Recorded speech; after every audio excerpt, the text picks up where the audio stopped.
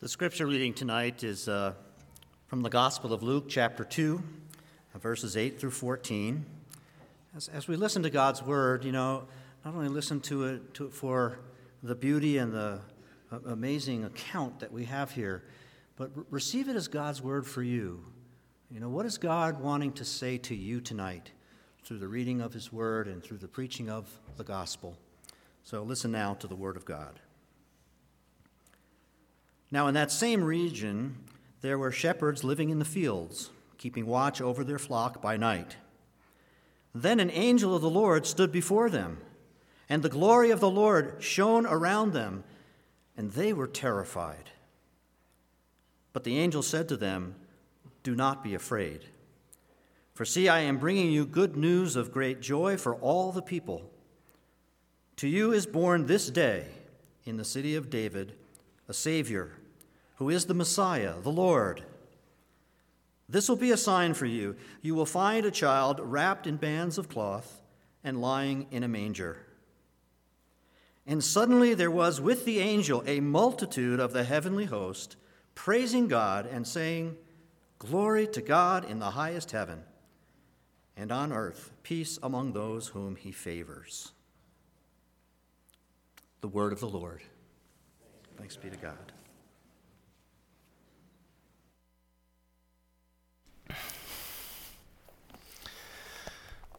Well, what a joy to be with you all tonight. And, when we get together as families, when families come together to celebrate a holiday, it's really only a matter of time before someone starts to tell stories. Many of you have recently been reunited with your family for Christmas, and that means that either to your joy or to your chagrin, it's only a matter of time before you hear the phrase, "Remember when, remember when." For those of you who are not with your families tonight, the yearning for them and the longing to be with your families also brings up to mind the stories from our past. And so whether you tell these stories in your own heart as you remember times from long ago, or whether you're telling these stories among your family and friends, it's really impossible to get through a Christmas without a story or two. And we need these stories because these stories, they tether us to our past and to our identities. They root us in relationships, in the joy and even the pain that have created our lives. They have made us to be who we are today. And that's why we tell the Christmas story every year. So familiar to even the least religious people among us, this story of God coming to earth in the birth of his son, Jesus Christ.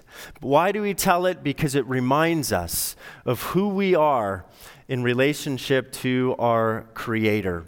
And only if we hear this story once a year, we need to hear it. And so as we gather around this story together tonight, song and through prayer and through proclamation, it's as if the pastor is saying, remember when God came into the world, and remember that night that he was born to us. It happened thousands of years ago in a place thousands of miles away, but it's a story that we cannot forget. It's so very simple, so very human. Octavian, Augustus Caesar, was the emperor. And a man by the name of Quirinius is governor of Syria. And in a remote outpost in the Roman Empire, in Judea, in the town of Nazareth, a man and a woman begin their long journey. She's heavily pregnant. They head south toward Bethlehem, his hometown, to be counted for a census. It's a hard journey. He walks. She rides the donkey, mostly. They stop at the end of a day at an inn or a roadhouse where they find some food and shelter. Finally, they arrive in Bethlehem, a very crowded time because all of the homies are coming back for the holidays to register for this census. And the only inn in town is already full. And so the innkeeper, perhaps seeing that this woman is about to give birth, and she could give birth at any point during this night, allows her a little space out in the back in the shelter of the stable. And they make themselves as comfortable as they can, warmed by the heat of sheep, goats, and cattle. And that night her labor begins. The baby comes. The man helps her. Together they wrap him and swaddle him in a cloth that they brought with them on their journey, prepared for this purpose. Swaddling him, of course, will keep him straight and warm. She nurses the child. They both hold him and they look at him with wonder, with the kind of inspiration that every parent looks at a newborn child. And when he sleeps, they finally, exhausted, become drowsy. They place him in a cow's feeding box, a manger. It's so human, so ordinary, so humble, just the way that God chooses to be with us. Meanwhile, out in the fields, in the foothills nearby, the shepherds are out doing their thing. They're keeping watch over their sheep, making sure that they're all together and safe. They can hear the owls hooting and the crickets cricketing and whatever they do, and the sheep shuffling around. The night sky is lit up with stars and falling stars. It smells like earth around them. And then, boom, this angel appears out of nowhere and stands before them, an angel of the Lord. And when the shepherds see the bright glory of God that accompanies this angel, they're terrified, just as we would have been. You see, in the Bible, every time an angel shows up, it's a terrifying thing, because it means that God is at work and you're not in control. And so these shepherds are there, and the angel says to them, "Don't be afraid. This is good news. This is great joy for all the people, including you lowly shepherds, including you simple shepherds, not just for the people of Israel, but for the whole world. Today a child is born for you in the city of David, the Savior, the Messiah, the Lord." Well, these shepherds, they're simple people. They don't really understand the theological significance of all of this, what these names mean. All they needed to know, and maybe all we need to know, is that God is doing something amazing, something glorious. God has acted decisively on behalf of his people, the marginalized, the poor, the sinful, the broken, the wounded, and it's good news of great joy for us all. It's not something that they worked for or achieved, this gift that came to them that night. It's sheer gift of God. And suddenly there was with the angel a multitude of heavenly hosts praising God. It's almost as if the praise of God, of the heavenly host, couldn't be contained in heaven, just like the love of God couldn't be contained in heaven. So God came to us as a person, and in the same way the angels couldn't contain their praise in heaven, so they came into earth to burst forth into praise and glory. And the whole heavenly host sings this: "Glory to God in the highest heaven, and on earth peace among those whom he favors." Each of the Sundays of Advent here at Mount Olympus Church, we've been looking at one of the Advent hymns in the Bible, the songs in the Bible that lead up to this night. Isaiah's song, Zechariah's song, Mary's song. Well, tonight we come to the first Christmas carol in the Bible, the angels' song, as they burst forth into an incredible choral anthem. We don't know how long they sang this choral anthem that would have humbled the most exotic choir. I'm sure it echoed in the hearts of these shepherds forever. The glory of God has finally returned in human flesh. And after the angels leave them, returning to heaven, the shepherds say to each other, "We got to go check this thing out." And they go. They go with haste. They find Mary and Joseph and the child lying in the manger.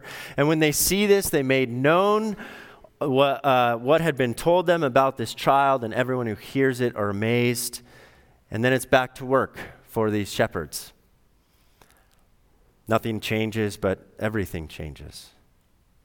It's a true story about real people, ordinary people like you and me. And it's a story about God. A story about God coming into the world, how God comes into the world, not in the way anybody expected, not with fanfare and grandeur and majesty, but quietly and simply to the unexpected, the undeserved, like you and me.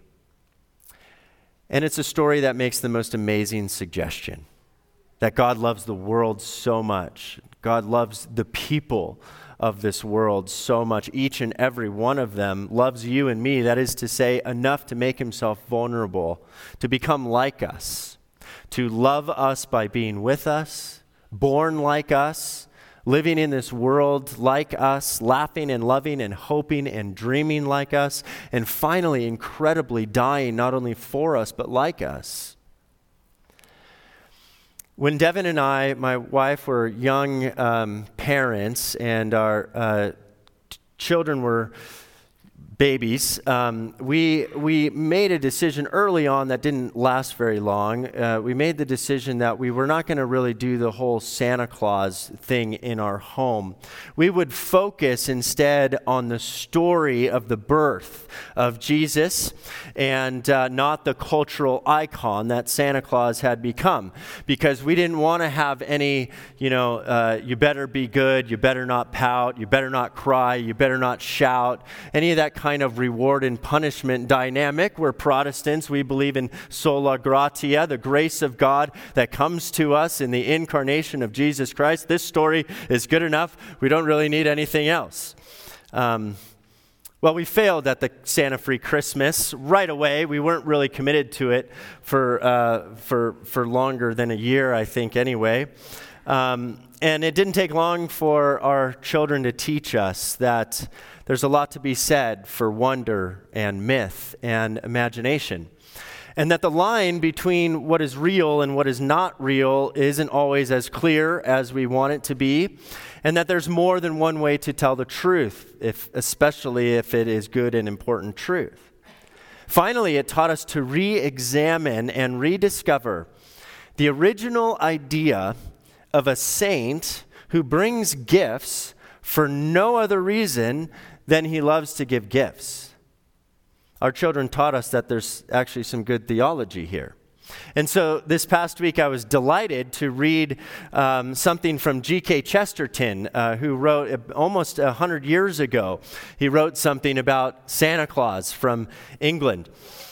It's in a collection called Spiritual Literacy, and this is what he wrote. He said, "What has happened to me has been the very reverse of what appears to be the experiences of most of my friends related to Santa Claus. Instead of dwindling to a point, Santa Claus has grown larger and larger in my life. It happened in this way. As a child, I was faced with a phenomenon that required an explanation. I hung up at the end of my bed a stocking, an empty stocking, which in the morning became a full stocking. I had done nothing to produce those things that filled it. I had not worked for them or made them or helped to make them. And the explanation was that there was a certain being that people called Santa Claus who was favorably disposed toward me. What we believed was that a certain benevolent agency did give us those toys for nothing. And you know what? I still believe it. I've really extended the idea. Then I only wondered who put the toys in the stocking. Now I wonder who put the stocking by the bed in the room, and the room in the house on the planet, and the planet in the great void." Chesterton went on to say that once he was grateful for a few dolls and some crackers, but later he was grateful for stars and street faces and wine and the great sea. Once he was grateful for a gift too big to fit into a stocking, Later, he was grateful for a present so big it takes 2 stockings to hold it up and then leaves a great deal outside. It is the large and preposterous present of myself. Christmas is about gifts that we give and that we receive that we don't earn or work for or deserve. Christmas is about the amazing grace of God to give us the gift of ourselves, our very lives, the time that we've already had privilege to live, and the time that we have remaining, however long that may be. Christmas is about a God who wants us to know that we're loved, that apart from anything we've done, whether good or bad, the Creator desires that we are well. Christmas is about a God who came to us in the birth of an infant in Bethlehem to let us know how profoundly we're loved. And it's about a God who wants all of us to be changed by that love, changed into grateful children who suddenly find that they must live in the love of God by loving and caring for others. There's a story I read last week about a man named Dan Doty who one day was driving an 11-year-old boy by the name of Charles to a penitentiary in a neighboring state in order to visit his sister who had been arrested and will not see parole until she's 58 for a violent crime. Charles lives with his grandmother. His mother lives in the same city, but hardly ever agrees to see him. Dan, the driver, was simply participating as a volunteer in a church ministry program to drive children to visit their incarcerated loved ones during the holidays, kind of like our Angel Tree ministry, but a little different. All the way home in the car after the visit of Charles and his sister, Charles was downtrodden. He didn't say anything. He was sullen. And at the outskirts of the city, he suddenly asked Dan, the driver, "Could you please take me to my mom's house?" See, mostly when he calls and asks to see her, she has some excuse for not taking her 11-year-old son for the weekend. The visit with his sister had obviously stirred up a longing to see his mother. "If you'll just take me," he said, "she'll have to see me." Dan reflects on this. The lad's hostile demeanor, the quiet, lonely suffering that had been so apparent throughout our trip, was the aftermath of repeated rejection by one of the central figures in his life. For Christmas, the 11-year-old boy with me that day didn't want money or the latest fad in clothing or the newest high-tech game. He longed for his mom. Dan concludes the best Christmas gift that you can give your child, or anyone else for that matter, I might add, your spouse, your dearly loved ones, your parent, your brother, your sister, your friends, the best gift of all is the gift of yourself. After all, that is God's gift to us, the gift of himself. And we're meant to do likewise. And so may God's love for you, given in the birth of the baby in Bethlehem, stir in you the capacity, the willingness, the need to love as you have been loved.